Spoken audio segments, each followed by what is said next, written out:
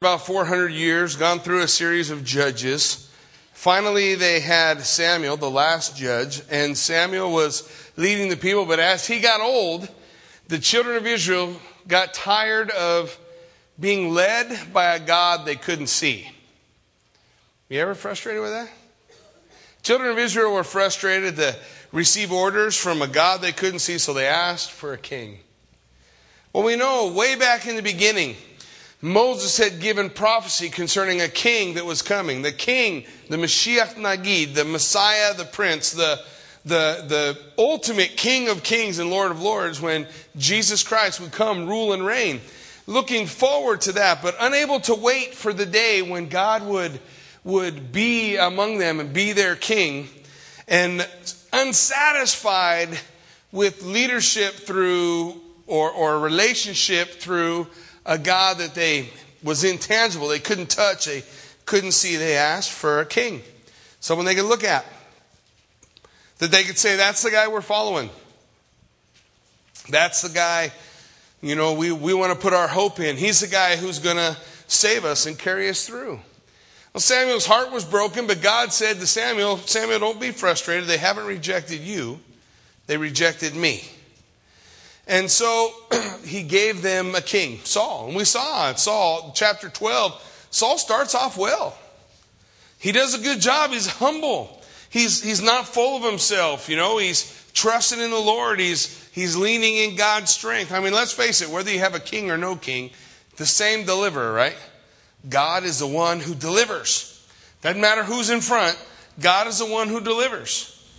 All the time, every time. And so Saul was delivering. But in chapter 13, we begin to see the decline of Saul. It takes 3 chapters, chapter 13, 14, and 15, for Saul to reach his bottom where he's going to stay for roughly the next 15 years.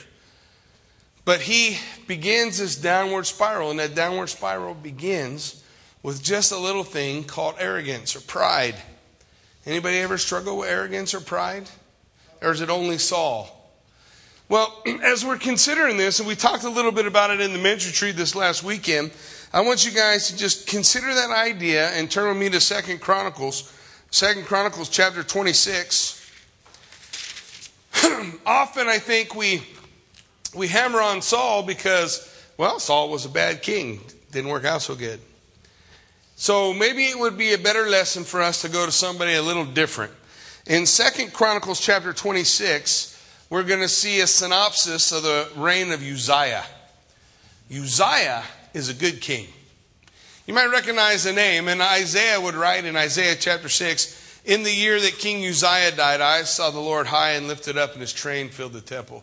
Isaiah was only able to come to a place where he was able to see the Lord when God moved Uzziah out of the way. Prior to that, Uzziah was the man. Everybody looked at Uzziah. He's a good king. Led the people well. In fact, we're gonna see some of those things. We're just going to go through chapter 26. Now all the people of Judah took Uzziah, who was 16 years old, and made him king instead of his father Amaziah.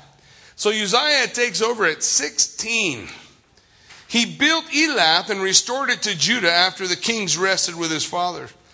Uzziah was 16 years old when he became king, and he reigned 52 years in Jerusalem. His mother's name was Jechaliah of Jerusalem. And he did what was right in the sight of the Lord according to all that his father Amaziah had done. He sought God in the days of Zechariah, who had understanding in the visions of God. And as long as he sought the Lord, God made him prosper. Well, he went out and he made war against the Philistines and broke down the wall of Gath and the wall of Jabneh and the wall of Ashdod. And he built cities around Ashdod and among the Philistines. God helped him against the Philistines, against the Arabians who lived in Gur-Baal, and against the Meunites. Also the Ammonites brought tribute to Uzziah. His fame spread as far as the entrance of Egypt, for he became exceedingly strong. Uzziah is a good king. Man, he's doing well. By all accounts, Uzziah is a good guy. But here in verse 8, he runs into his first problem. He became exceedingly strong. And he knew it. When we come to those places, those junctures in our life. You remember when Paul would cry out to the Lord to have the thorn in his flesh removed. 3 times he prayed, Lord, remove the thorn in my flesh. I mean, surely it's God's will to remove this source of pain or frustration or whatever it was in Paul's life. I mean, that would be God's will, right? Well, what did the Lord say to him? No. He said, no, because my strength is made perfect in your strength. No, he said, my strength is made perfect in your weakness. Because when you are weak, Paul, I am strong. When we are in that place where we know, God forbid, we ever reach a place where we think we're strong. Where we think as a church, we're strong, we're making it, we are something. We are nothing. Anything that happens here in this building, on this property, is a work of God and His Spirit only. Does not require any man, any woman, any special thing. Just requires people willing to be used of God. And that's where Uzziah was when he was 16. And that's where Uzziah was when he was fighting with the Philistines and going through all the stuff he went through. But we come to chapter 9, it says, Uzziah built towers in Jerusalem at the corner gate, at the valley gate, at the corner buttress of the wall, and he fortified them. And he built towers in the desert, and he dug many wells, for he had much livestock, both in the lowlands and in the plains. He also had farmers and vine dressers in the mountains and in Carmel, for he loved the soil. That reminds you of anybody else? Moreover, Uzziah had an army of fighting men who went out to war by companies, according to the number on their roll as prepared by Jeiel and the scribe Messiah and the officer, Messiah, the officer under the hand of Hananiah, one of the king's captains. The total number of chief officers of the mighty men of valor was 2,600. And under their authority was an army of 307,500 that made war with mighty power to help the king against the enemy. Well, Uzziah prepared for them, for the entire army, shields, spears, helmets, body armors, bows, slings to cast stones. He made devices in Jerusalem invented by skillful men to be on the towers and the corners to shoot arrows and large stones. Well, he's got a fortified fortress, man. He's got every soldier with armor and shields and spears. I mean, he's got a mighty thing going here. So his fame spread far and wide, for he was marvelously helped till he became strong. But when he was strong in his heart, and his heart was lifted up to his destruction, he transgressed against the Lord his God by entering the temple of the Lord to burn incense on the altar of incense. So Azariah the priest went in after him, and with him were 80 priests of the Lord, valiant men, and they withstood King Uzziah. And they said, it is not for you, Uzziah, to burn incense to the Lord. It's the priest's job, the sons of Aaron, who are consecrated to burn incense. Get out of the sanctuary, for you have trespassed. You shall have no honor from the Lord God.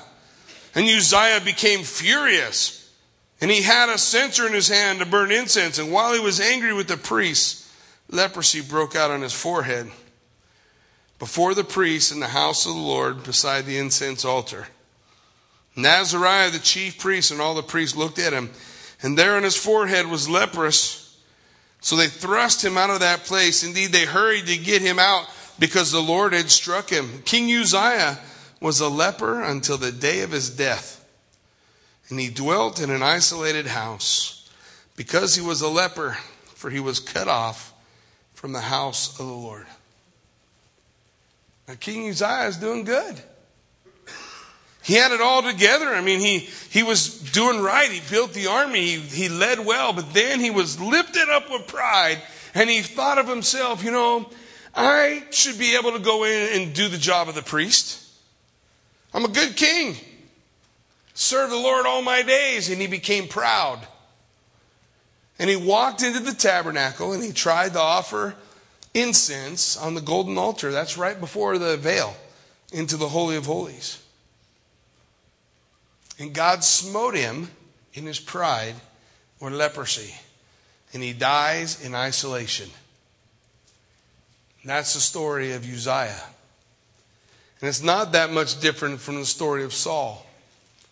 We just saw in chapter 13 Saul, who was supposed to wait for Samuel for 7 days. And on the 7th day, Samuel wasn't there yet. So Saul said, well, you know what? I'm a pretty good guy. I'm going to offer the offering to the Lord. I'm going to make the burnt offering. And as he's in the midst of doing that, he hears, here comes Samuel. And Saul goes to greet him. It says in the English, what it really means in the Hebrew is Saul went to go bless Samuel. Saul's so puffed up with pride, he's going to go bless the prophet of God, the voice of God to the people for the last, 60 years. He's going to go bless him. Because he's got it all figured out. He's got it all solved. He's ready. Something's got to happen. And nothing was happening, so it's better to do something than to wait, right? That's not what the Word of God says. The Word of God tells us in Isaiah, those who wait on the Lord renew their strength. Not those who are impatient and have to do something. But those who wait on the Lord. There's no wait for me? No. We want to be waiting. We want to be in that place where God can do that perfect work. So let's look. You remember, it just happened. He goes out to greet him. Samuel said to him, what have you done? And Saul blamed Samuel. You weren't here. So Samuel said in verse 13, let's pick it up at chapter 13. Samuel said to Saul, you have done foolishly. You have not kept the commandment of the Lord your God, which he commanded you. For now the Lord would have established your kingdom over Israel forever. But now your kingdom shall not continue, for the Lord has sought for himself a man after his own heart. Listen, I want us to understand as we look at that tonight, that's still what God's looking for. God's looking for someone after his own heart. Someone for whom doing the will of God is more important than satisfying himself. That's not where Saul was. Saul wasn't in that place. Saul was, hey, the people are leaving. His army was going and hiding in the rocks in the caves. I got to do something. He was worried about how he looked. Let me ask you a question. According to the scripture, does God need Saul's 3,000 men to get victory? You mean he's done it before with less? Does he need 300 men? Man, we up on a mountain, we talked a little bit about Sennacherib. Sennacherib, he was hated by his parents. That's why they named him that. And it made him an angry man. And he was a ruler of Assyria, and he starts to talk to King Hezekiah about all the bad things he's going to do to him and how God can't save him and nothing can stop him from destroying him. And Hezekiah goes into the house of the Lord and he opens up the letter that Sennacherib wrote and he says, oh man, God, here's what he's saying. But I'm just going to lay it all out before you. On that day, God didn't need any army. He did it himself with one angel. One angel killed 186,000 men by himself without making any noise. God doesn't need our help. But Saul is so panicked that his army's leaving. He's got to do something. And if we're honest, we've all been in that place before. We've all had our backs up against the wall beyond the last moment. God, if you don't do something in the next, day or the next hour or the next 5 minutes, it's all going to fall apart. But God wants us to know it's not all going to fall apart. It's all in his hand. What's going to happen is going to happen. We rest in him. He can deliver by many or by few. But Saul cared about how it looked to him. So he was a man after his own heart. And so God says, I'm looking for a man after mine. Someone that wants to do my will. Someone who's concerned with how it looks to me. And not about them. Well, hold your finger here and turn to Psalm 16. And this is a psalm that David wrote. And let's just look at this, because I think in this Psalm 16, David kind of describes this attitude that he had. Listen, a man after God's own heart doesn't mean you're sinless, right?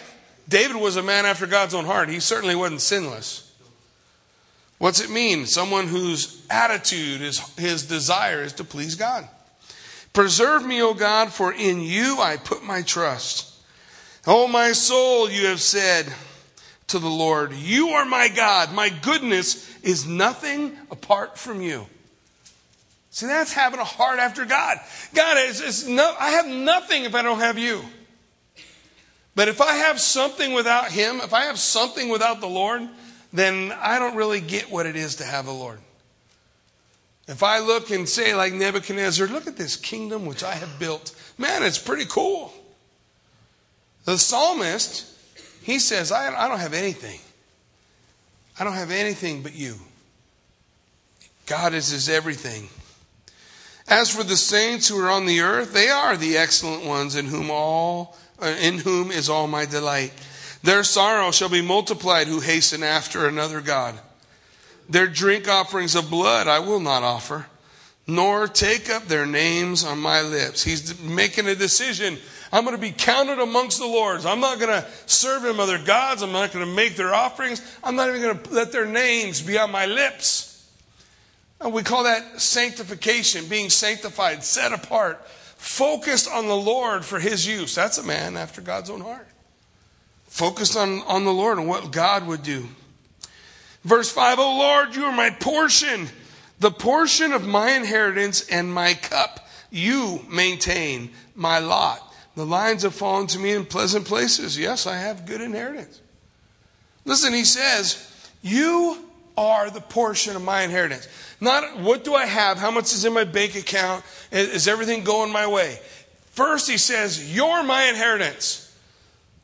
See, the ultimate retirement that I'm looking for is the Lord. It's not my 401k, which I don't even have. So really there's no sense in looking at one. My retirement is the Lord, period. Some people say, that's just stupid. Well, maybe it's stupid, maybe it's not. But it doesn't matter. That's my retirement. Him. Lord takes care of me, or, I live on the street someplace. I don't know. But that's it. He's my portion. He's my inheritance. That's all I want. I don't want the big house with a nice car and all the other stuff. I just want him.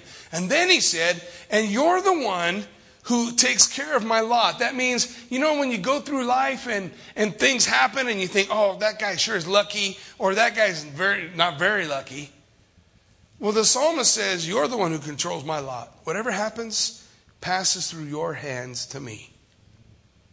So then he says, my lines fall in pleasant places. Oh, yeah, that's true. David had such a cherished life, right? I mean, everything always worked out for David, didn't it?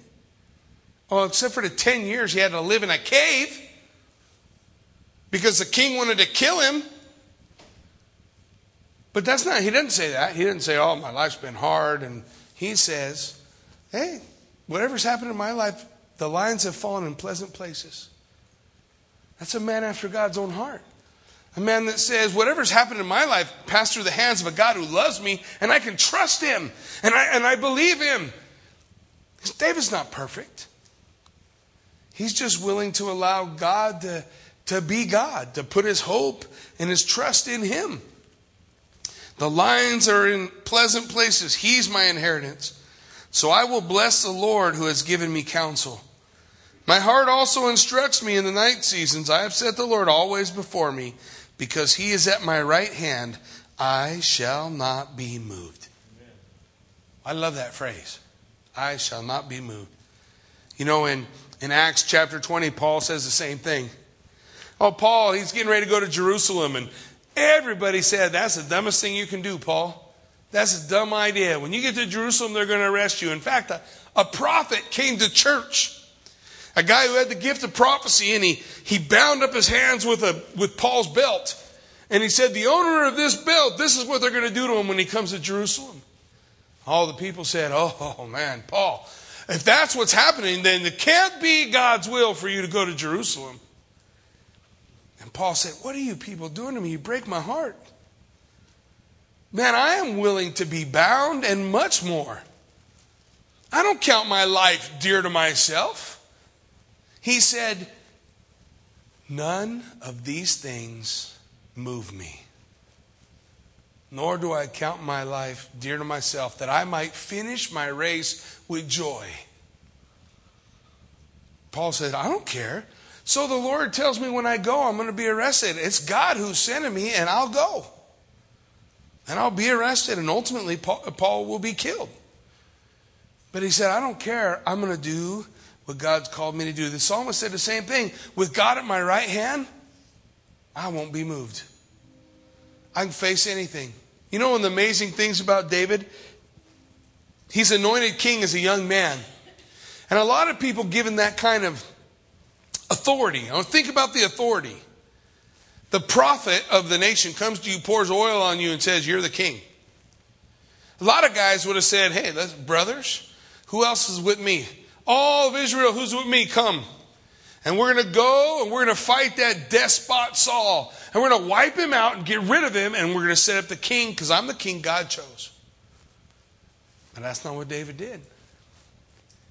David said, God is able to raise me up without me helping him at all. So he waited for God to do the work. Are we that patient? When we look at our situations, I'm not saying not to move. Certainly when God says go, we go. Man, we do. But if God hasn't said something, that was one of Saul's problems, right? Day 6, Samuel's not here yet. I got to do something. David, he just waited. He waits 10 years while Saul hunts him for God to make him king. We think, well, that's just when he was younger. When he was older, he was much more wise than that. And so if anything would happen when he was older, he would have behaved differently, right? Well, the story when he's old of his son. You remember the fellow with the long hair?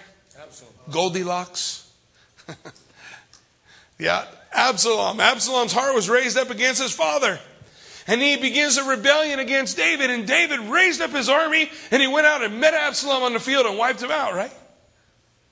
Oh, no, that's not what David did. What did he do? He left. He left. He took his army. He said, hey, I don't know. Maybe God's moving me because I've messed up.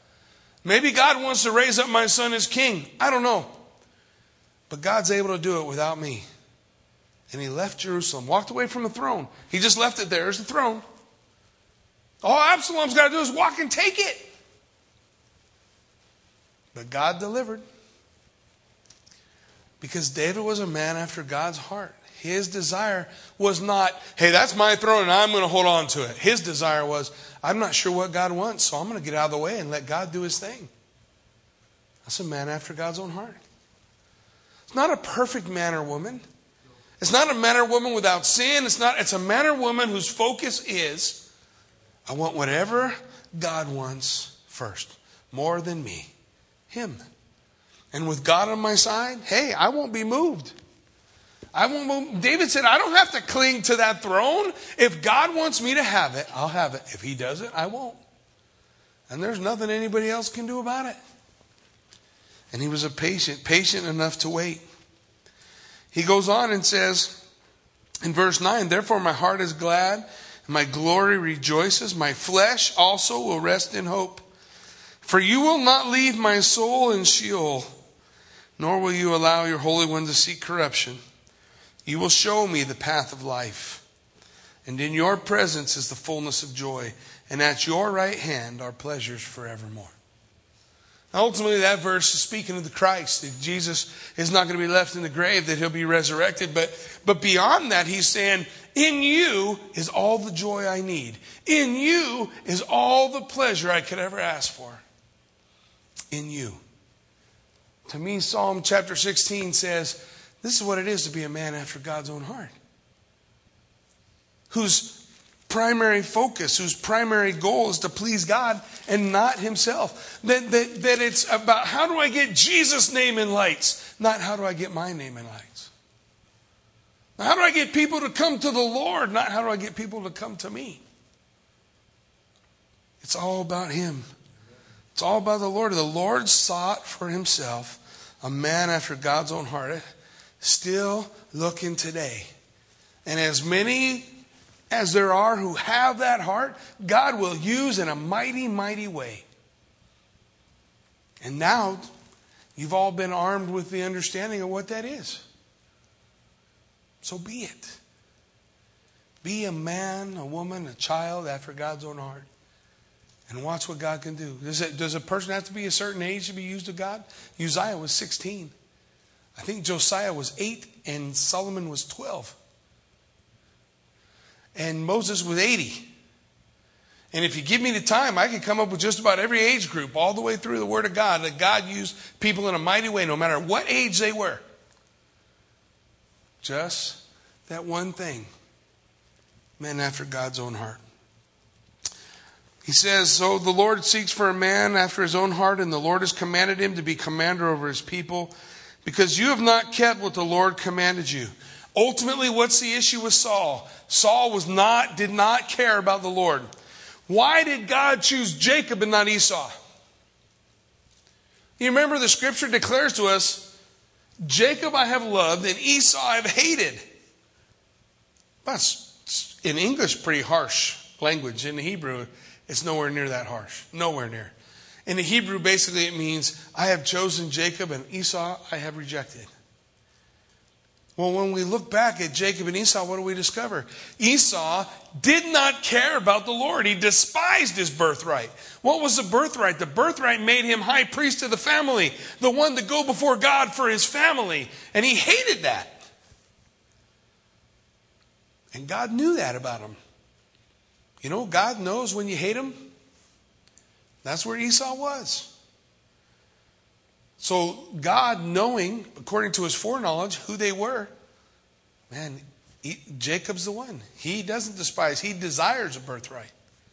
He desires to walk with me. He desires to be with me. And so, same here. The Lord's saying, hey, I'm rejecting you because you don't care about spiritual things at all. You were humble in chapter 12. By chapter 13, you're full of pride. Then you're going to be ignorant, dumb, stupid, and it's only going to go downhill from there.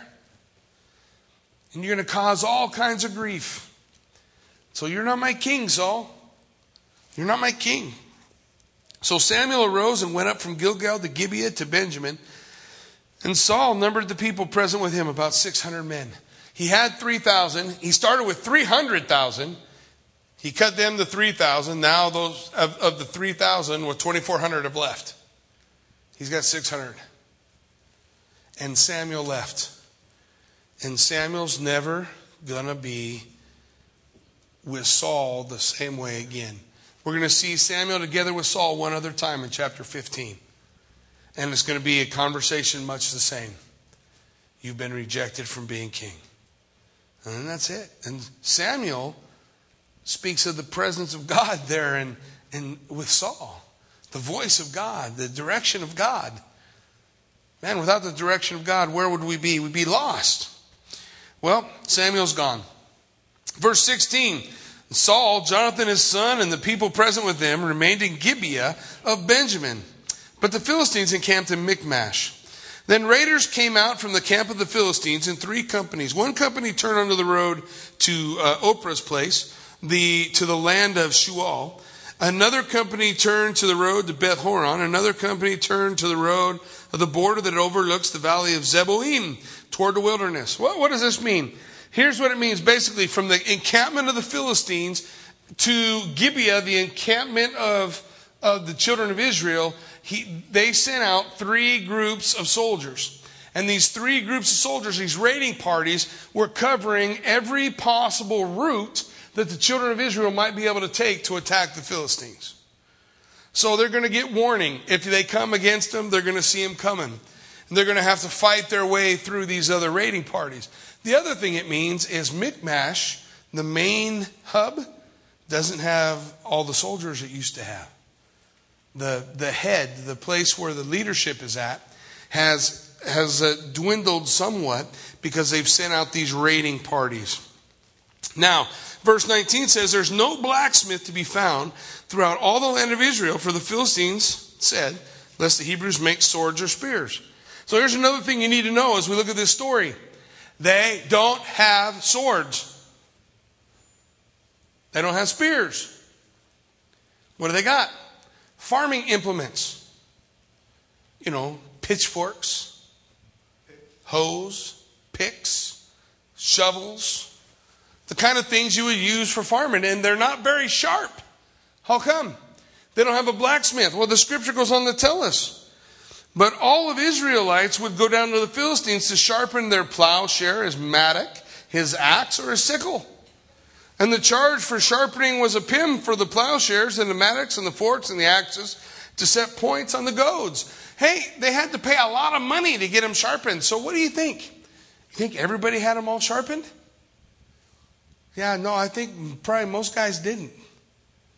Most guys made do with what they had. A blunt axe, chopping down a tree. Man, what a blast. So this is all they have. This is their weapons. Not swords, not shields, not armors. Not all that stuff. They just got the stuff for farming. So it came about on the day of battle that there was neither sword nor spear found in the hand of the people who were with Saul and Jonathan. But they were found with Saul and Jonathan.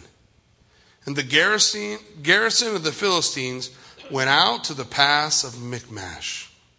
Well, chapter 14 says, Now it happened one day that Jonathan, the son of Saul, said to the young man who bore his armor, Come, let us go over to the Philistines' garrison that is on the other side. But he did not tell his father. And Saul was sitting on the outskirts of Gibeah under a pomegranate tree, which is in Migron. The people who were with him, 600 men. He had with him Ahijah, the son of Ahitub, Ichabod's brother. You remember Ichabod? I think there's a reason why God describes to us that Ichabod's there. Ichabod was the son of Eleazar, one of Eli's kids. Remember when Eli died, or when Eli's sons were all killed, his wife was giving birth at the same time, and then she died, and they called the child's name Ichabod, which means the glory has departed. The ark had been taken.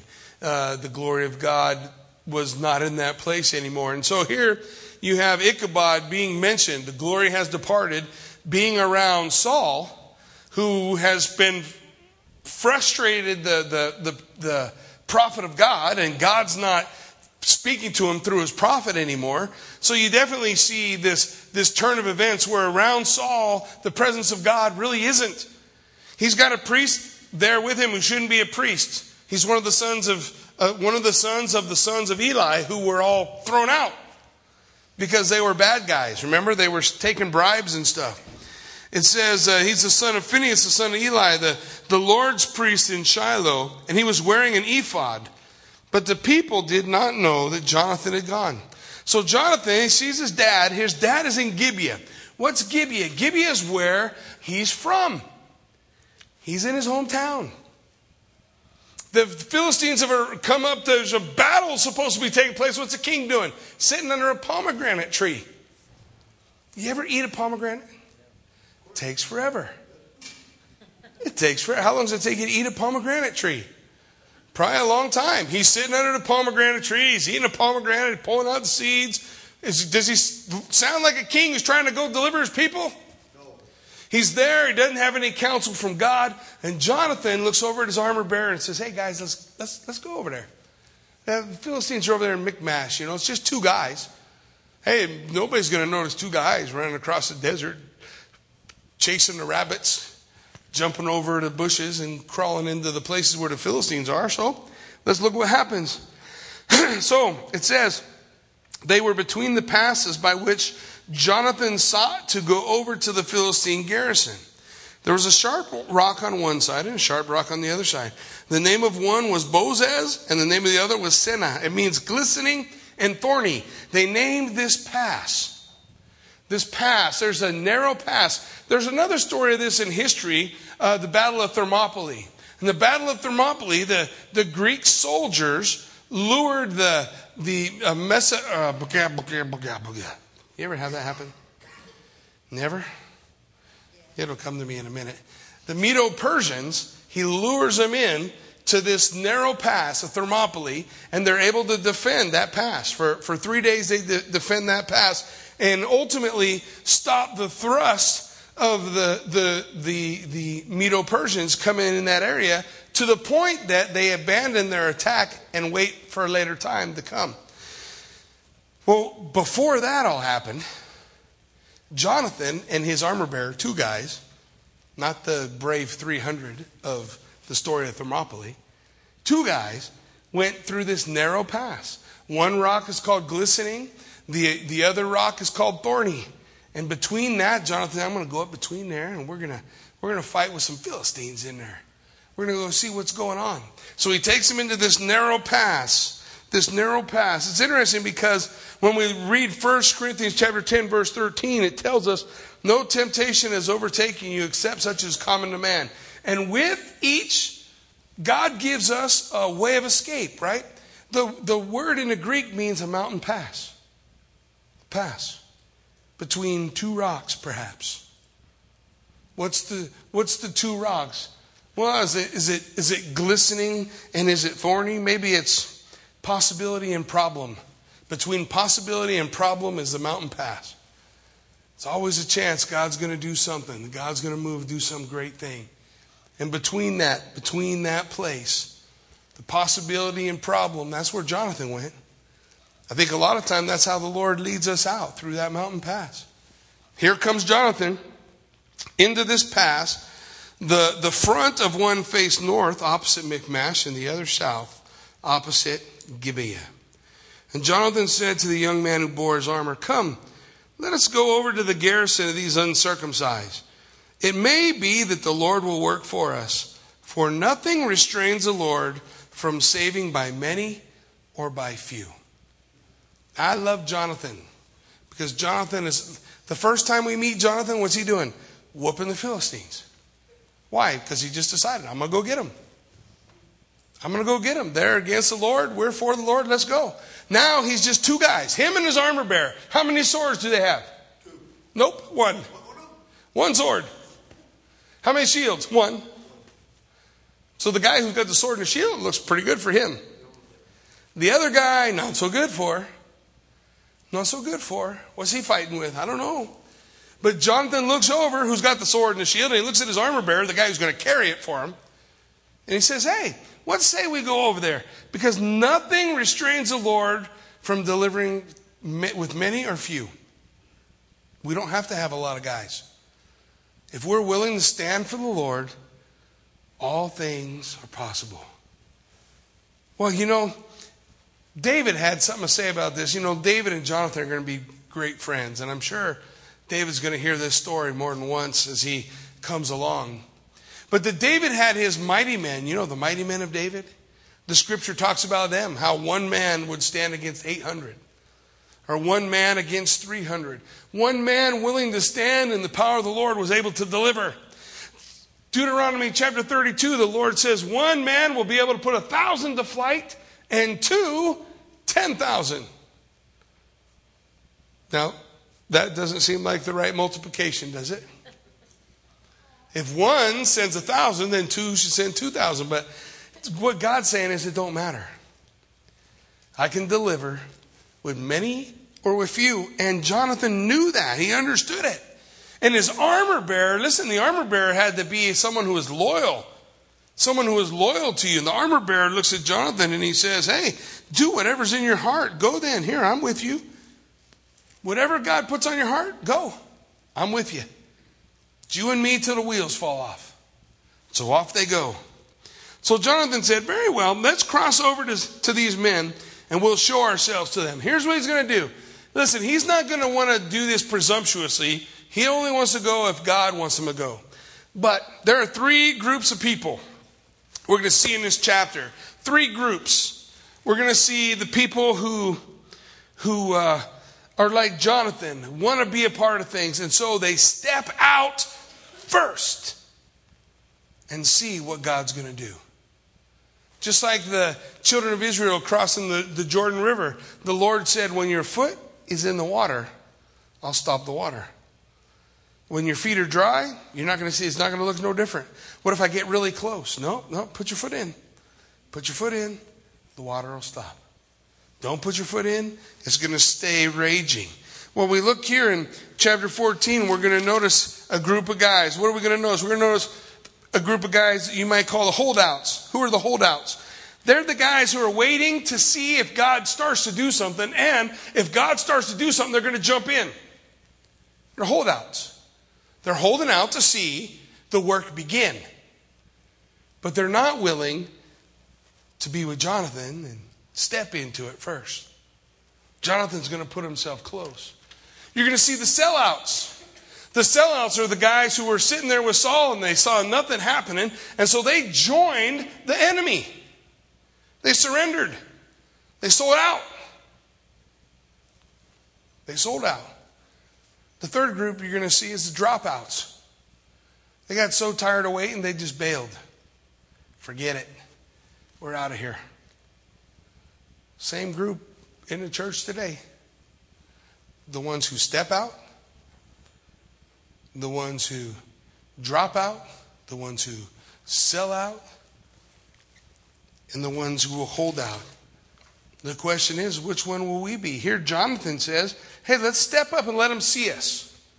And we'll discern what God's plan is for us. If they say, wait, we're coming to you, then we'll know. Then we will stand still in our place and not go to them. But if they say, come on up here, then we'll go up, for that means the Lord has delivered them into our hand, and that will be the sign for us. So both of them showed themselves to the garrison of the Philistines. So they get close enough so the Philistines can see them. And they say, let's see what the Philistines say. If they say, hey, wait till we get a hold of you guys, then we'll know, well, God doesn't want us to do it. But if they say, why don't you guys come up here and we'll show you a thing or two, then we'll know God's given them to us. So they show themselves. And the Philistines say, look, the Hebrews are coming out of the holes where they have hidden. And the men of the garrison called to Jonathan and his armor bearer and said, why don't you guys come up to us and we'll show you something? Oh man, Jonathan got all excited. He's like, do you hear that? I wonder if the armor bearer was as excited as Jonathan. I don't know. But Jonathan goes, man, you hear that? He said, come up here, man. Oh man, well, wait till you see. God's going to deliver all those guys to us. Hey, well, when they were originally at that camp, there were 30,000. It's pretty steep odds, right? Would you agree? 2 against 30,000? Oh, that's too big. There's really nothing we can do. Well, apparently there is. Apparently there is. Holy cow. So he hears this. So they say this. Jonathan said to his armor bearer, come up after me, for the Lord has delivered him into the hand of Israel. We're going to go whoop him. And so he goes. And Jonathan climbed up on his hands and knees. You know, sometimes when God calls and God directs and we step out in faith to see if God's going to be there and he is there, sometimes it's hard work.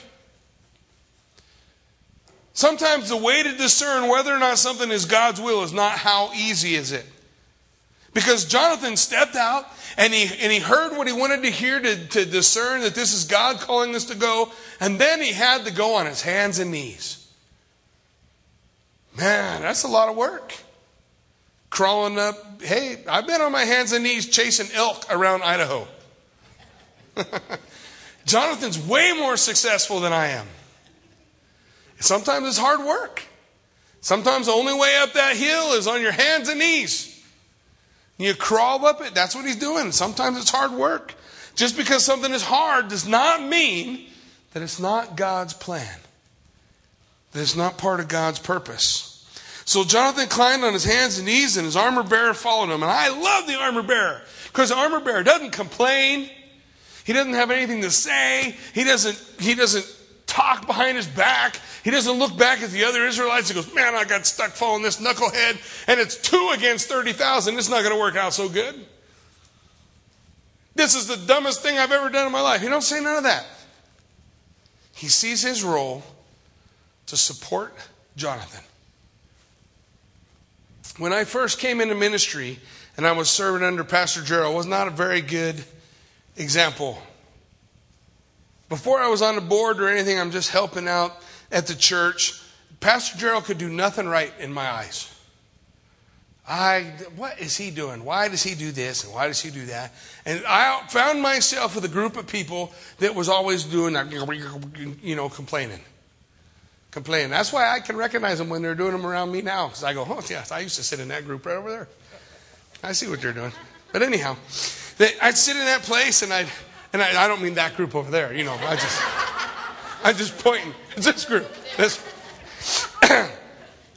And Anyways, I digress. So I was doing all this complaining and backbiting and whatever. And then one day, the Lord led me to places in the scripture. He led me to a book called The Tale of Three Kings, and he busted me. God busted me.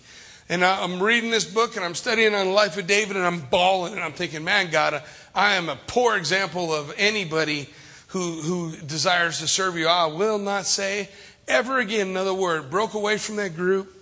And the Lord, I thought I had all the answers, so God wanted to prove to me that I didn't, and he put me on the board.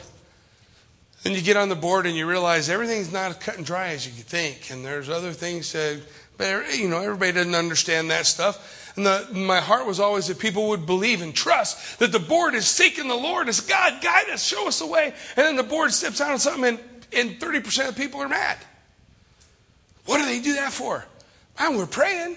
You don't believe we're praying? You don't believe we're seeking the Lord? But I had been part of that group. Then God called me to be the armor bearer. The Lord raised me up to a place where I was second behind Gerald. And Gerald would have the craziest ideas ever. My job was to make them happen. Not to find out why they wouldn't. That was my job. Some people would say, Jackie, you're just a yes man. Yeah, praise God, because you look at the armor bearer. What was his job? What about the guys holding up the arms of Moses? What was their job? To tell Moses a dumb idea? No. Hold up his arms. Armor bearer just went in behind him. Said, all right, man. Hey, I'm going to do what I believe God's called me to do. So Gerald would say, we're going to do this. And I'd go make sure it got done. Go make sure it happened. That's the armor bearer, man. That's what the armor bearer is all about. The guy who can take the vision and run with it. Make it happen. There'll be 10,000 people who'll say that's a dumb idea. One particular day, we got this crazy idea that we're going to put a football field on a 40-acre campus and in the middle of a desert where there's no water. See, we live in a desert here, but this is not the kind of desert I come from. The kind of desert I come from doesn't have any water. It doesn't have anything that grows. That little furry green stuff that you mow, it doesn't have any of that. In the entire town of Yucca Valley, there is grass in one place, a public park. That's it. Everybody's front yard is the same. Raked dirt. No grass. Gerald says, we're going to put in a football field. Oh, cool. We're going to hire somebody to come? Nah, it costs a lot of money. We're going to do it ourselves. We're going to do it ourselves? Yeah, it's something like, I don't even remember. It was insane. Like 280,000 square foot was, anyways, big chunk of grass. Well, okay, we're going to rent the equipment and then big rolls, and the truck that pulls the big rolls and unwinds the grass. No, we're not going to do that. We're going to just buy it on the pallets and take it off by hand.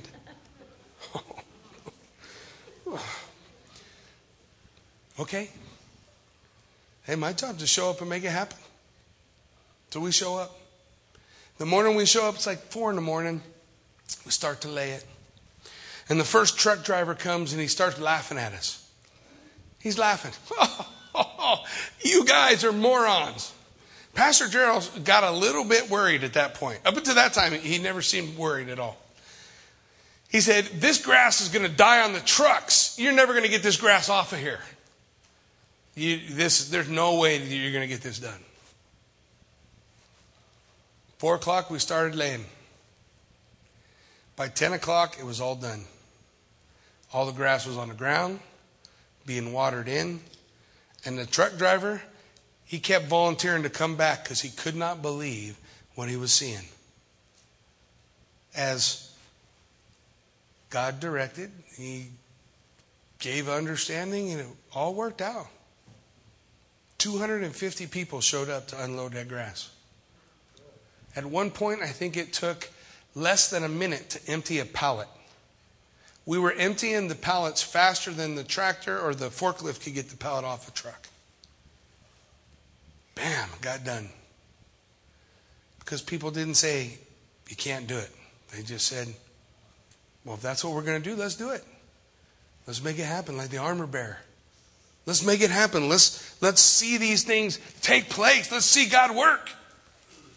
So, there the armor bearer, he's going.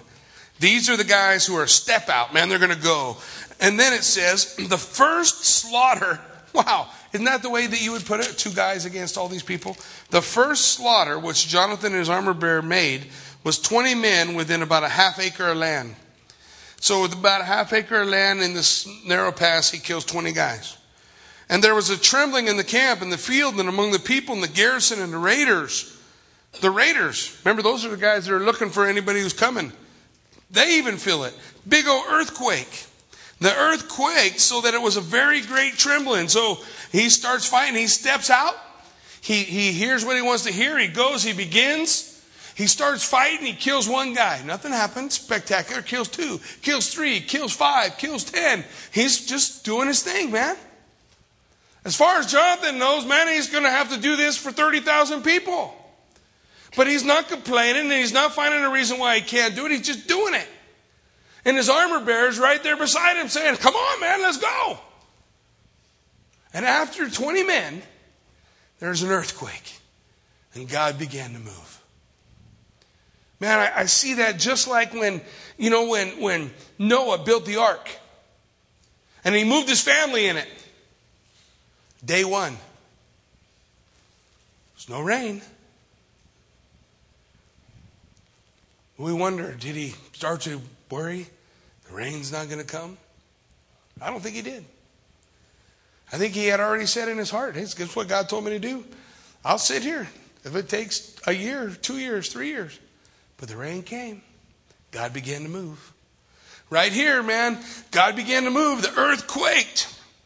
Begins to crumble and fall. And the scripture goes on to tell us now, the watchmen of Saul in Gibeah of Benjamin looked, and there was a multitude melting away, and they went here and there. They look and they see the Philistines just skirmishing and doing all kind of crazy and falling back.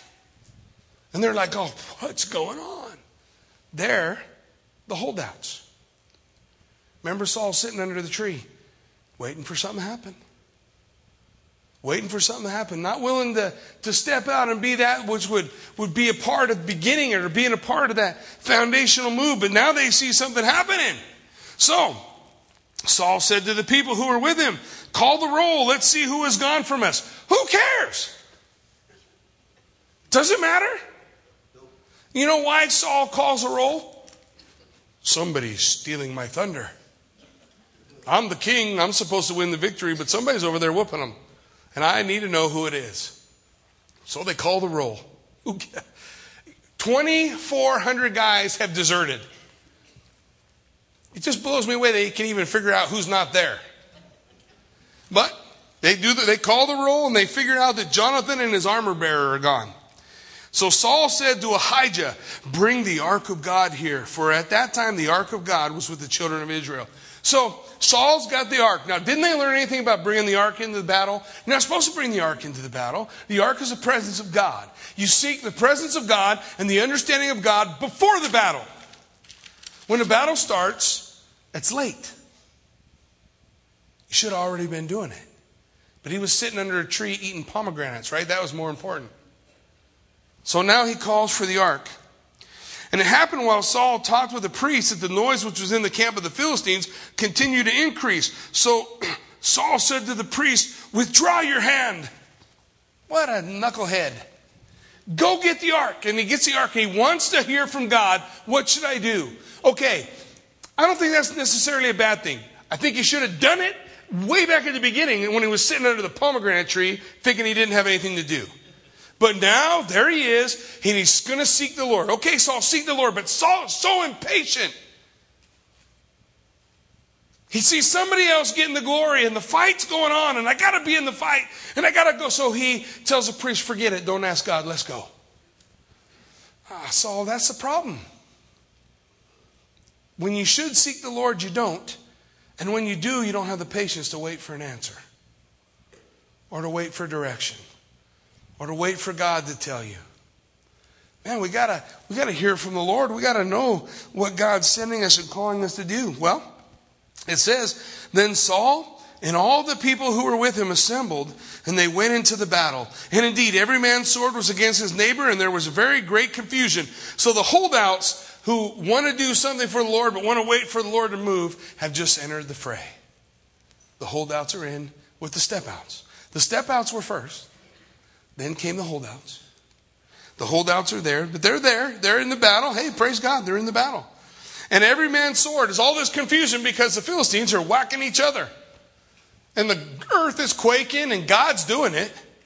God's doing the work. He was always going to do the work. Stand back and see the salvation of the God.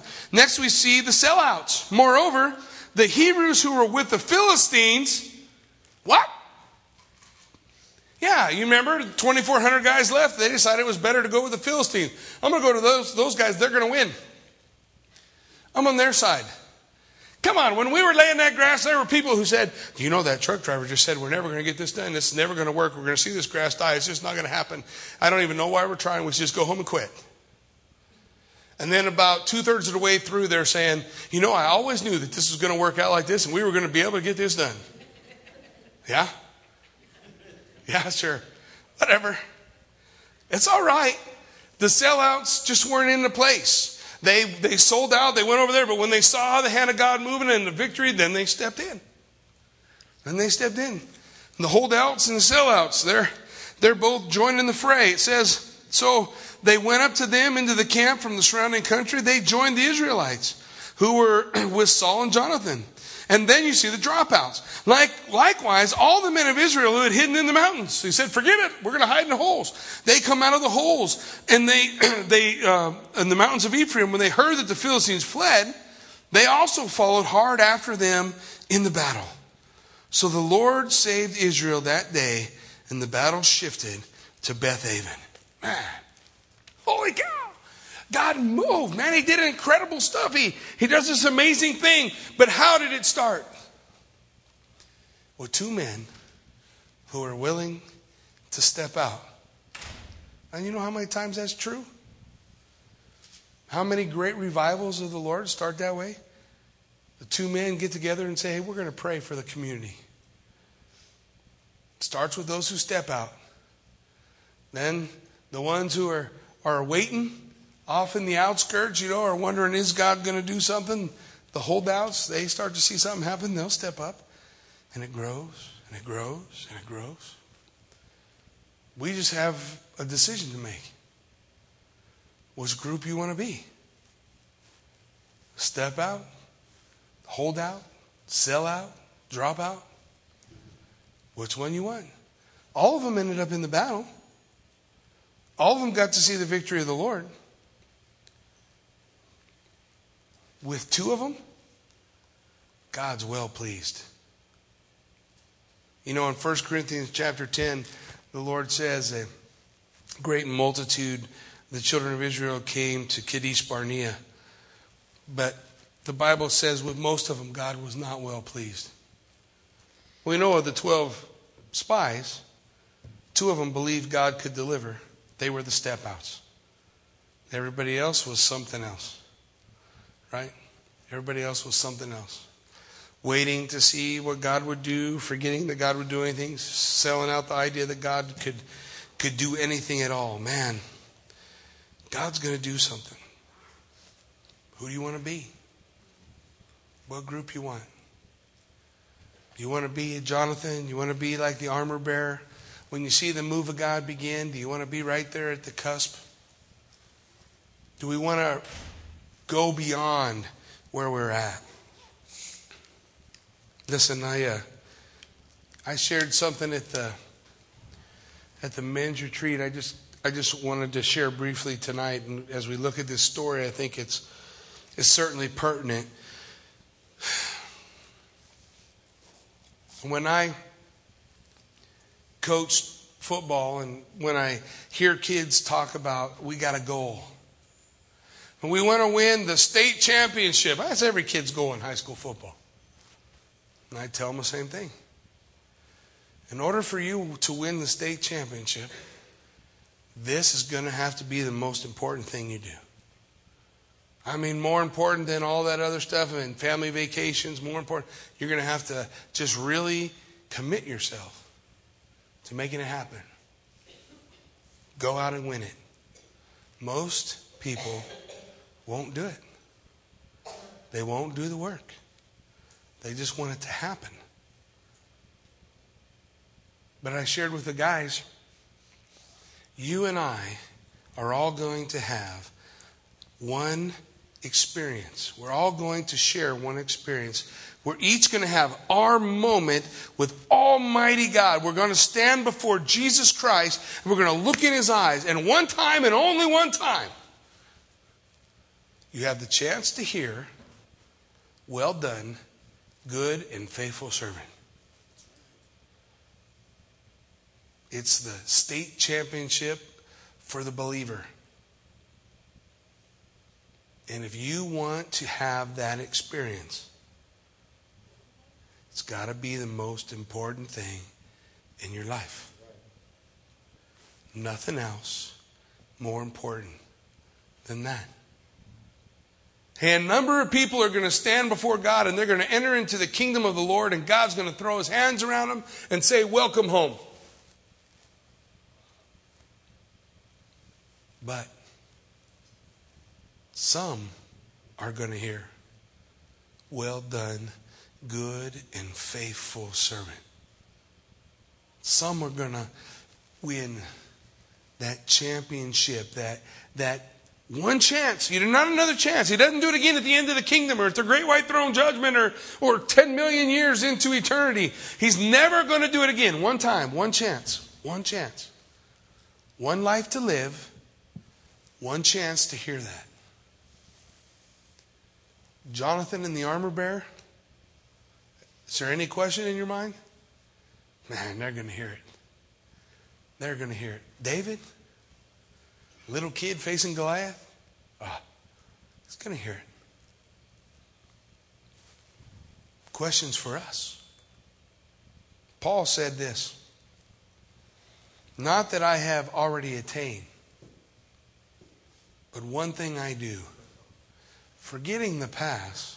Maybe I messed up back here. Who cares? That's gone. Can't do nothing about that.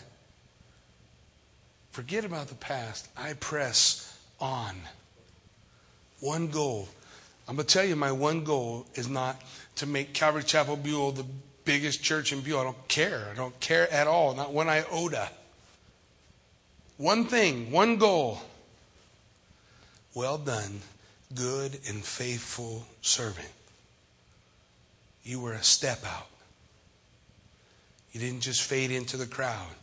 You were a step out. One chance. For every one of us, we all have the opportunity. Most find a reason that they can't. But we already know with God, all things are possible. Amen? Why don't you stand with me? Let's pray.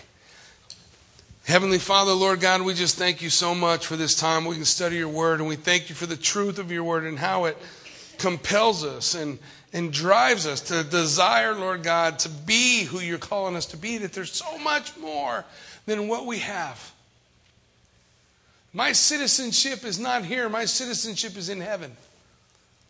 And that Greek word is the word for politics. My politics are not here. My politics are in heaven. That I will do the work that the Father gives me to do. God, I pray that I'll be a step out.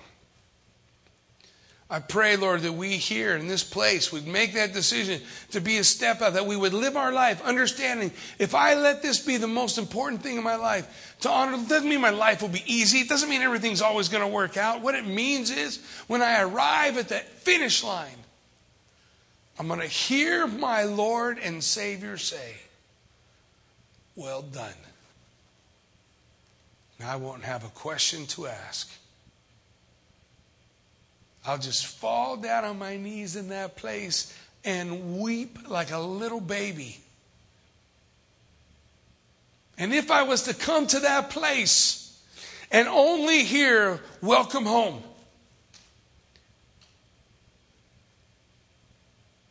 what would I have been willing to trade at that moment, what would I go back? If I could go back, what would I be willing to trade to say, you know what, this is not that important? That thing over there is not that important. There's a lot of things I chased in my life that I thought were the end-all, be-all that turned out really not to have very much meaning in them at all. What would I give? Whatever it is, give it up. Lay it down. Run the race to win. Everything we have. From now till then, God, I pray that you would equip us to be who you're calling us to be.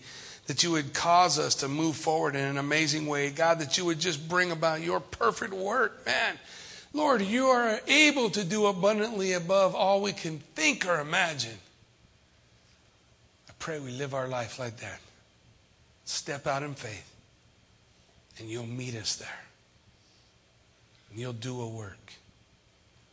And you'll be glorified by the life we live before you. God, we pray that you do a move and a work in our life right now, this place. We wouldn't be the same tomorrow or the next day or the next day. But we would move forward and accomplish all that you have for us to do. We ask that you would move by your Spirit in a mighty way, empower your church, and that we would make the choice to serve you with all our heart, soul, mind, and strength.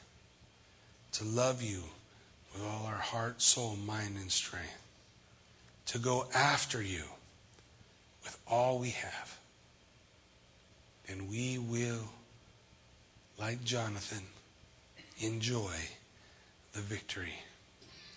God, we thank you and praise you for this time. In Jesus' name we pray. Amen. We're going to close out tonight with a word of worship. We want to invite you to hang out and worship with us. We got some grub outside. I'll meet you around the coffee table out there. If anybody here tonight has anything, I know we got one guy we're going to be praying for a little bit as we close out tonight. If anybody's looking for prayer or any of those things, just hang out afterwards and throw up a hand. We'd be happy to pray with you guys. God bless you, and go in peace.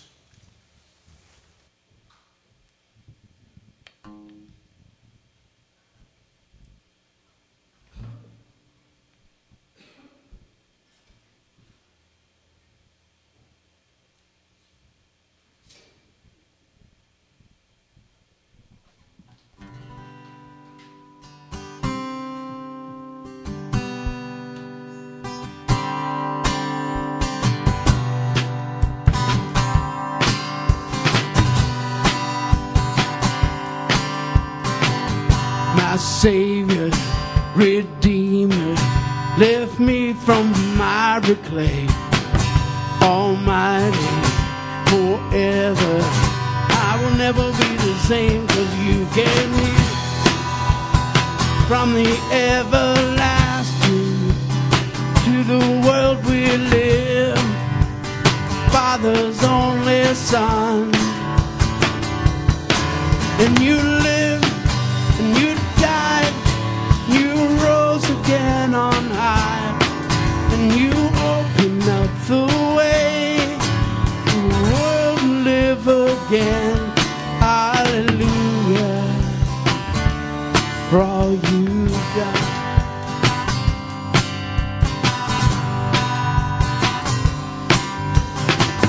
My Savior, Redeemer, lift me from the miry clay.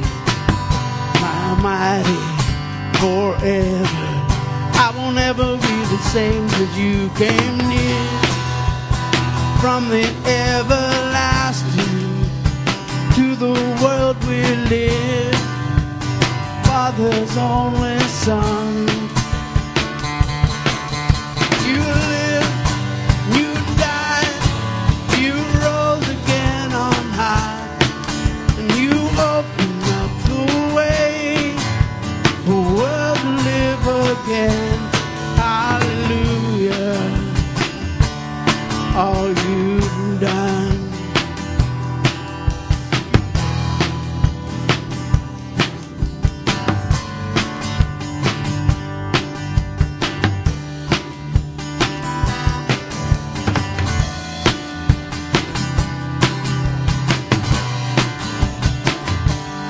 You came near from the everlasting to the world we live, Father's only Son.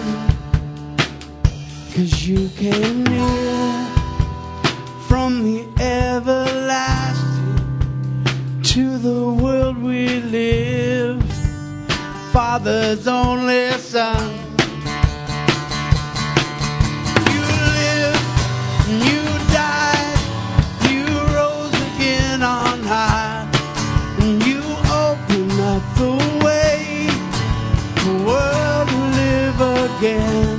Hallelujah for all you've done. Hallelujah, all you've done. Sing hallelujah. Hallelujah for all you've done. Hallelujah for all you've done. For all you've done, for all you've done, for all you've done. Oh Lord, you've taken these hearts of stone, Lord, and you've given us a new heart for all that you have done. Lord, you've created in us, Lord, a new creation. Lord, I pray, Lord, that you continue that work in each of us. Lord, that you just chip away all those barriers and those walls that we put up, Lord God. Lord, that we would run into our Savior's arms. Lord, that we would surrender all. Lord, that we would just meet you there. Lord, go with us as we fellowship, Lord. Lord, bless our time together. Lord, we just thank you. In Jesus' name, amen.